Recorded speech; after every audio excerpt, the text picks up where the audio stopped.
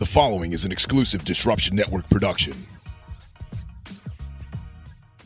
Anthony Z. Donaldson jumping in really quick to say thank you so much for clicking that download button. If you guys can do us a quick little favor, subscribe, share this podcast, and if you could drop us a review in all our podcast platforms, it would be greatly appreciated. You can also follow along on Instagram at @TheRealDannyNappy. Thank you so much for all your support, and click that share button, hit that subscribe button, and drop us a review. In the heart of East Utica lies Joey's at 307. That's 307 Mohawk Street. It's where the eclectic old school meets the new school cuisine. Dine in and enjoy some amazing seafood dishes, classic Utica Italian dishes, lunch specials, a revolving dinner menu, and even offering catering. Call them at 315-864-3527. Joey's at 307. You're going to love it. Views and opinions expressed in this podcast are not those of Disruption Network Productions Incorporated or any of its officials or sponsors.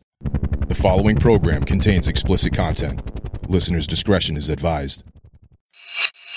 Utica hoodlum Donato Danny Nappy currently acts as a strong arm and muscle for La Cosa Nostra contingency in Utica, New York. He is presently under indictment and awaiting trial for burglary perpetrated by him in Herkimer, New York. Nappy's hoodlum connections range from New York City to Ohio to Florida. Nappy is considered to be one of the prime targets for organized crime investigators in Central New York, including Utica Police Department Organized Crime Vice Intelligence Unit, New York State Police Organized Crime Task Force, and the FBI. My friend and I were always surveilled. As a matter of fact, sometimes when I had to leave this house, I would leave his grandmother's house through her backyard, jump the fence into the other guy's backyard, and there would be a car waiting for me the other street ahead of me. We used to get followed constantly. Wherever we went, we went. Tell my friend, he says, you know what? We knew where they parked their cars. We went down there and got all their plate numbers of all the cars that they used. So we knew what kind of car they had. There was a Volkswagen. They had a nice white Riviera they used to follow us around. That was the Riviera where that cop came to the car, wanted to borrow money. 77, 78. So they had the editorial people. They put it in the paper, and people used to write in their opinion about what happened. Again, I was under surveillance, and it was the white Riviera. He was parked on Bleecker Street in front of Chancellor Park there. It's like a half a block away from Grimaldi's. And I happened to be sitting in the car talking to my brother. And all of a sudden, this detective come to the car. Hey, Doc, to my brother. Hey, Danny, how are you? He says, can I talk to you? I says, is this official business? He said, I won't talk to you. No. He said, it's not official business. This guy, this cop, used to go on a place on a corner on South Street. It was a joint, a bus stop joint called the Elbow Room. And then there were these girls were dancers, like go-go dancers, huh? But I guess they were the lowest grade. You know, there's some strippers, you know, the bra was a fucking dog. He falls in love with her. I know this because I know the owner of the place. You bank it. So, okay, I know about that. I asked him, I said, this business or no? He said, no, this is not business. I got to ask you a favor. I said, what kind of a favor I can do you? He said, could I borrow $500? I said, where the fuck am I going to get $500? You know, I don't work. I have no income. I says, and besides, what do you need $500 for? He says, my daughter's going to college. She needs the money. So the antenna up. What college you going to give $500 to go to, right? Now, all this time, the feds are watching me under surveillance. They see this cop. They identified this cop. What the hell's this cop doing talking to Daddy? I had this big black Cadillac. To make it funny, my brother, give him the $500. I said, you give him $500. You make $150,000 a year. You give him the fucking $500. I don't have it. So we dipped in that. I says, look, come back tomorrow night. I want to think about it. Anyway, we gave him the $500. Now, somehow, some way, I really put the stamp that the FBI picked him up. I found out the FBI picked this cop up right away. Boom. I said, holy shit. I'm thinking of another charge. You know, warrants, breaking down the doors, searching the house and everything for different things. It didn't happen that way, but they did know about it. It got out. The news picked up on it. Now he calls up. He wants to give it back to me. I'm paranoid with all that he got called in with the police chief, the FBI. You know, he got scared. He's a cop. So I'm paranoid of taking the money back. I mean, Grimaldi's, I got that money for you. I didn't want to take it back. My lawyer happened to be there. He said, you nuts? Get that money back. What are you, nuts? I said, what if I take it back? And he said, I charge him vig. You know, It's $500. Say you give me $550 back or $600 back. I can charge for loan sharking. You know what the VIG is, right? It's juice. I wouldn't give it back. My lawyer gave it back. I made him give it to my lawyer. But he got a lot of things in the newspaper about that. Years later, maybe I'm 8 to 10 years into my bid, the big. I'm away in prison. I used to get the Utica paper. I read that he's running for some kind of office in Utica against this thing. And something said you know what? You don't like this guy. Get it out, what he did. He's running for politics now. We'll see what tell this story and see what kind of a politician he is and give him the Zaffer. I wouldn't do it. Because I said, no, you're being a fucking rat, and I wouldn't do it. Fall 1976. 35-year-old Albert Marone was advised by state attorneys of the Atlanta office that the FBI in Utica had information that he was to be murdered by mafia hoodlums once he returned. He told state attorneys he could take care of himself. Less than 2 weeks from his release, he was gunned down in front of his apartment in Utica, New York. He got out of prison. He's got a couple under his belt. You know what I'm saying? When he got out of prison, he wanted to take over what was here in Utica. Okay? And he happened to threaten somebody's son. Somebody didn't take a liking to that. Somebody had him hit. And it was a gangland slaying. It was a fucking gangland slaying. And that was the reason why he was supposed to get killed. He was a rah-rah guy, too. He was a tough guy, but no manners. He embarrassed us. It was in 1976. In 1977 or 78, I got indicted on that slaying. And I went to trial on that slaying, and I got acquitted of that slaying. There was a lot of organized crime involved in that incident. And there was a couple of incidents that I don't forget that happened during the trial. And the trial, I think, was 1978 or 79.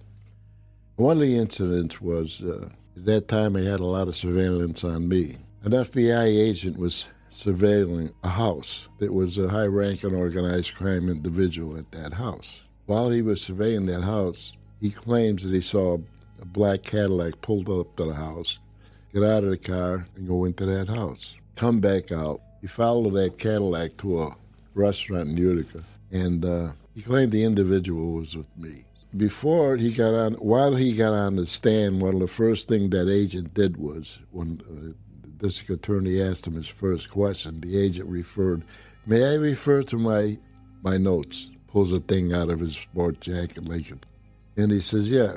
He says, "The individual that I saw come out of the house and I followed down to Grimaldi's was Donato Nappi." We had a recess. I couldn't remember. My lawyer says, "Where were you?" I said, "I don't remember. I can't remember where I was that day." So my son's mother says, "You were in New York. We all were in New York." Me, my son is a young boy.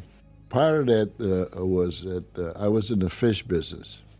We used to order our clams from Long Island. The truck broke down and made it to Hunts Point. He brought the clams to a produce complex in Hunts Point. I happened to have a friend at the time who was in the produce business in Utica. He said, "Look, you can take my van, go down there," he says, "because I got some garlic down there. You can pick up the garlic, pick up the clams, and put them on the truck and bring them back." It happened to be a nice day. It was a sun-shining day. Really nice day to drive. So I asked her and my son, "You just want to come?" They said yes. On the way down to New York City, I had the habit, every time I fueled or got a toll, I keep the tickets, I keep the receipt for the fuel and the time. So I'm already down. I was a little late that day. The man who owned the produce company was waiting for me, and I was calling him, "Wait, I'll be there. Please don't leave, don't leave, don't leave." Finally, we got there. I remember picking my son up and putting him on the dock with this guy, and this guy just fell in love with my son. He said, "Oh, that cute little boy," and this and that. Anyway, I load up the clams, and I bring them back along with the garlic. 300 pounds of garlic I had that day. How the hell are you going to forget that? The fucking truck stunk. So now, what do? We subpoena that guy down there. Now, you got to remember, I don't know this guy. Myself, I don't know this guy. He just did me a favor because he knew the produce people in Utica. We subpoenaed him to the courtroom, and he told the story. And during cross-examination, Are you sure? Is that what happened? He said, look, he looked over at my son because he was in the courtroom that day. He was a little boy. He says, how can I ever forget a beautiful little boy like that? I know that this guy was in Utica, and I know I gave him the clams, and I know how he suffered smelling that garlic all the way back to Utica. He was a nice guy. Donato Danny Nappy, age 35, of Utica, was found innocent by Oneida County Court jury of gangland slaying of convicted loan shark Albert Marone, age 35. Some of the jurors told courtroom observers that there was reasonable doubt as to whether Nappy murdered Marone. Defense witnesses said Nappy was making a pickup of clams and 300 pounds of garlic in New York City on the day Marone was killed. So after that trial, I asked my lawyer if he would try to get this agent reprimanded or something happened. The guy's out and out said that he saw me come out of, that's how people get, and it wasn't me. Anyway, that agent, nothing ever happened to him because he's an agent, and that's the way they work. During the trial, naturally, the defendant always glances over at the jury, tries to read the jury's mind, but you can't read anybody's mind, and you wonder, look at this guy. He had one arm. He's leaning over me. He was a juror. He'd stare at me all day long. He's about, this guy don't like me. He hates me. Why the fuck is he... And I used to say that to my lawyer, lean over, that guy over there, look, you're delusional. And then there was a lady that did the same thing that was on the jury. The jury went out, came back in with a not guilty verdict. So at the end of the trial, after it was all over, we invited them to this restaurant in Utica. The name of the restaurant was Grimaldi's. At that time, the lawyer that I had, he was one of the proprietors of Grimaldi's. So he invited the jurors who wanted to come to have like a little party, and we all go over there. So now what was on my mind was that lady that was looking at me real good. So I give them time to have something to eat and have something to drink, and I approached her. And I says, before the trial starts, one of the instructions from the judge is, do not form an opinion until all the evidence is in. I said, did you form an opinion? She says, of course I have formed an opinion. She says, the first witness was that big fat guy. He burped on the stand, he farted, and he lied. That's my opinion. You are not guilty. I know I'm not guilty. Thank you, ma'am. Now I go over to the other guy who was staring at me with the arm, no arm. I says, hey, you like me? He says, of course I do. He says, I found you not guilty, didn't I? I said, no, but you got a look on your face. When you look at somebody, you're a mean guy. He started laughing. What I'm getting at the point is, you can't read the jury. You don't know what's on their mind, how they're thinking. Thankfully, I got acquitted of this murder. After the acquittal, Nappy is hot, not only by FBI standards, but also in the streets. To take the heat off, he decides to take a legitimate job. I'm out on indictment on a murder charge. A friend of mine is the commissioner of the Department of Public Works. He says, do you think you can get me on the city? I said, yeah. He said, come and meet me. I'll introduce you to the mayor. And I'm going to tell you, I'm going to listen to this guy. The mayor was Mayor Hanna, the notorious guy. He took me in, introduced the mayor. The mayor knew me, heard of me. I says, I need a job. I says, He says, you know what? I'm going to hire you. You're in trouble. You need a job more than anything. I said, thank you very much. And he knew I was out on a murder charge. He said, do you have a Polaroid camera home? And I just had bought one from a booster, brand new fucking Polaroid. And I says, yeah. He said, well, I want you to come in every morning. You stop in the offices and see Rita, and she'll give you some Polaroid film, and she's going to give you a list of addresses. I want you to go to these addresses, take a picture of the sidewalks that are broken up and cracked and everything, and you'll have a list. Do the list, come back in and give her the pictures. Do you have a car? Yes. He said, well, use your own car. Here's what I'm going to do. I'm going to give out. Well, they used to have these big signs if you're an official, Utica, New York, official business. So I can park anywhere I want. He says, mean it's your own car. When you need gas, go down to DPW. They'll fill your car up. It was a nice job. I said, go take the pictures, bring them in. When the sidewalk was done, they tell me, give me a list. I go back, the sidewalk is done. They fixed it. Then I got sick of working, and I didn't even take the pictures no fucking more. I just didn't even show up, got paid. I'm not the only one that did that in the cities. That's, now you can't do that because it's all union. It's time to take a break. It's nothing personal. It's strictly business. Support for this podcast is brought to you by Northeastern Roofing and Construction. Based out of Utica, New York, they specialize in residential and commercial roofing. Call them at 315-534-6118 for an estimate or visit their website at northeasternroofs.com. You can also find them on Facebook.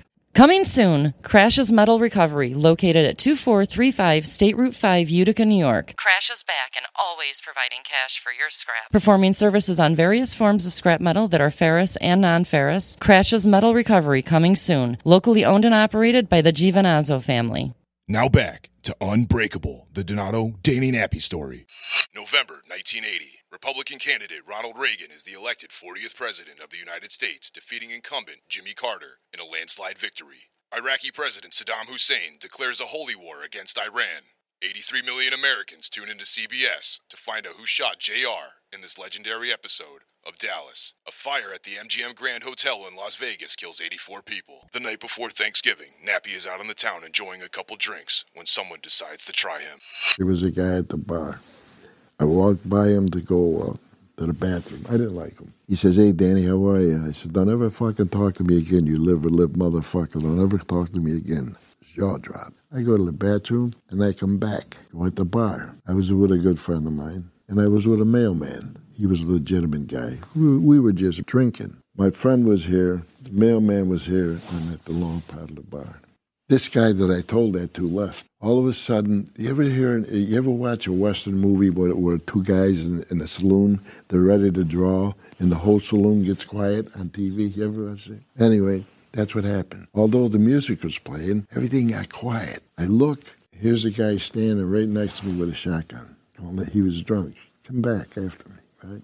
So I said, "What do I do now?" I had both my hands here. You remember I had a friend here. I said, "I think you should, your left hand, fast. Hit the, in case it goes off, hit the shotgun this way and nail him." This is all going in your mind in split seconds when somebody's got a gun on you. Here's the guy with the thing. The mailman's here. I already got acquitted on a murder charge. I think I was out on another bail. So he says to myself, "Do it." So when I did it. Boom. It went that way. The shotgun went that way. And when I hit him, I missed him because unbeknown to me, my friend hit him. Saw what's at it, and the temple shot with brass knuckles. Now he goes down. The mailman's got the rifle. I was so hot, he's down with his tongue hanging out of his mouth that I said, "Give me the rifle." The man said, "No, I ain't going to give it to you. He thinks I want to kill this guy. Give me the fucking rifle." He wouldn't give it to me. He ran out of the joint with the rifle. So my other friend over here, this guy's on the floor. We just nailed him.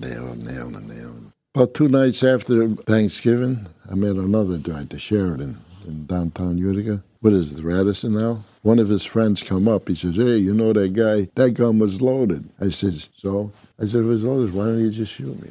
Balls. He went home and got the gun because he was drunk. They didn't have no balls to shoot me. But it's true. I told him, "Get away from me. You're a fucking punk like your friend is." Even in his leisure time, someone is always testing his patience. So on a Sunday, him and his mother used to go shopping. It was like our thing. And they had this Chinese restaurant in there. So after we do our shopping, sometimes we come in bags, They had a buffet there. And on the buffet, they had these chicken wings, curried chicken wings. I loved them. Now I'm in my 30s, and I could eat 50 chicken wings, and that's a lot of chicken wings. So we'd sit down, they get what they want, and I go back and forth to get more chicken wings, and eat them. So this must have went on 3 or 4 weekends, 5 weekends.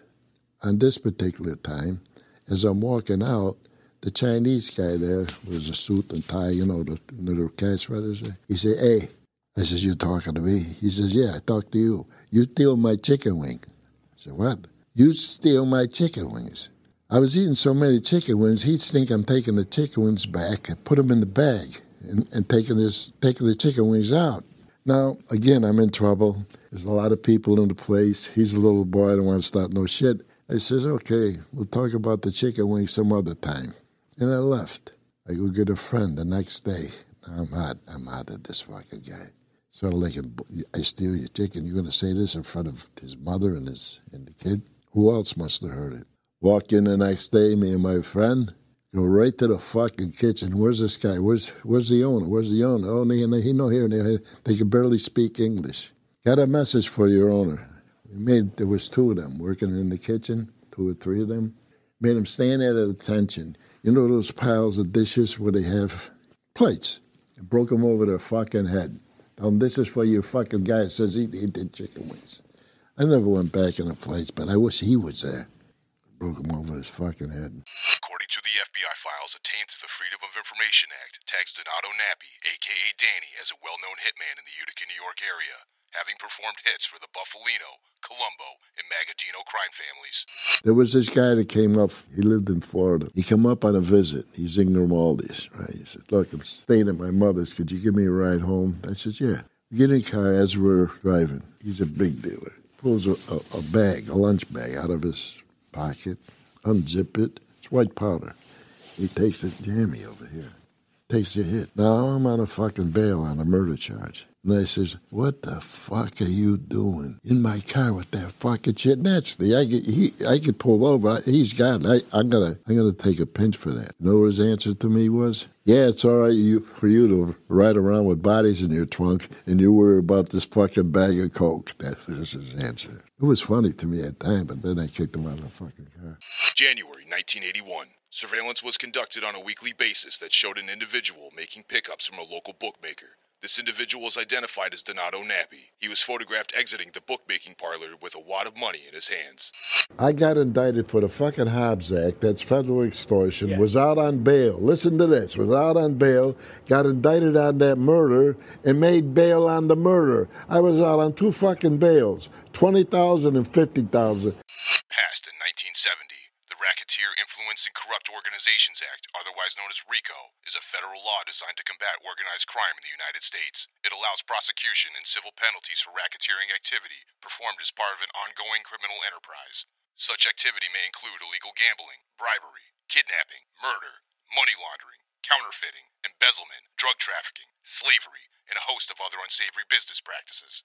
To convict a defendant under RICO, the government must prove that the defendant engaged in 2 or more instances of racketeering activity and that the defendant directly invested in, maintained an interest in, or participated in criminal enterprise affecting interstate or foreign commerce.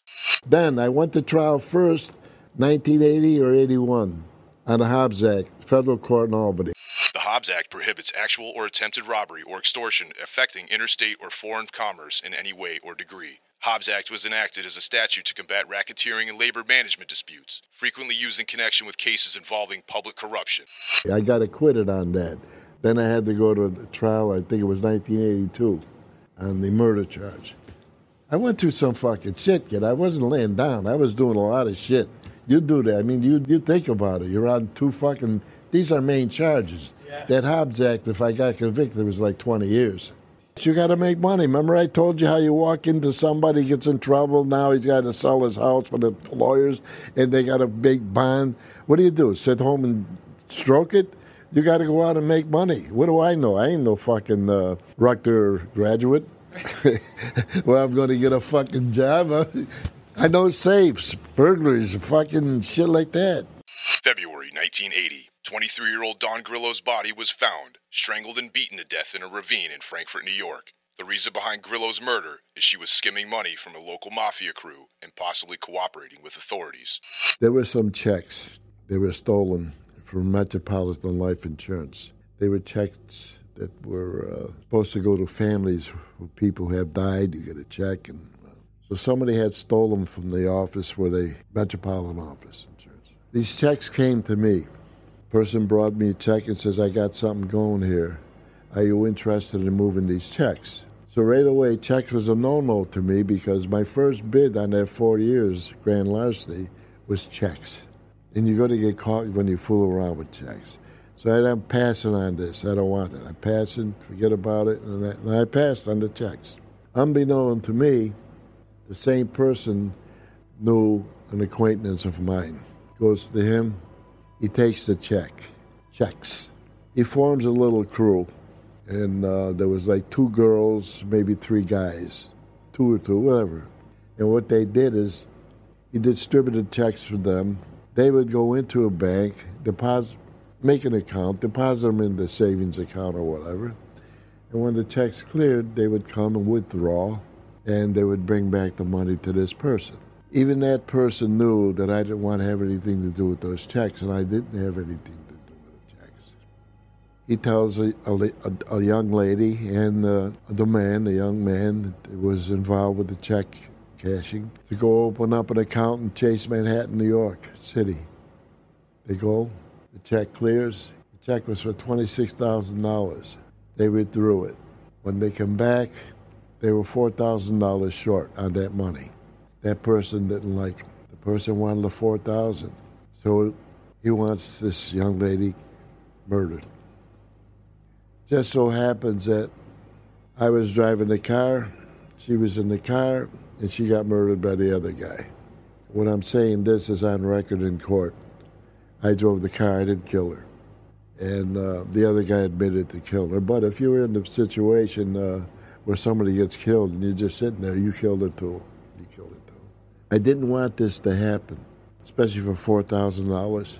But then the other part of it wasn't the $4,000. They thought that she was going to go to the law and tell the law about the check scheming operation and get that person in trouble. Again, I had nothing to do with the checks, nothing. Went to trial, got convicted of that murder, and I did 26 years in prison on that murder. I think a lot about that in my life because of the situation. That young lady had a young child, and a lot of lives get hurt. You think you're hurting one life? No, you're hurting a lot of lives over that. I have a lot of remorse for that. I feel it in my heart till this day. It's a sad thing, you know. It's just a sad thing. I was in the car. I drove the car, but I didn't kill her. I'm not putting the weight on anybody else. I didn't. If I did, I would have did it at trial. I would have been a fucking, rat or stupid. I'm not doing that, You got to know what the sad part of it and the painful part of it is when I went in prison. I got a letter from her daughter. Her daughter was a little baby. And when I got a letter from her daughter, she was a grown woman. She was telling me about her life. When somebody happens to somebody, the guy's gone or she's gone, but you don't realize the pain it causes their families. July 1982. Nappy is convicted of murder and is sentenced to 20 years to life in prison.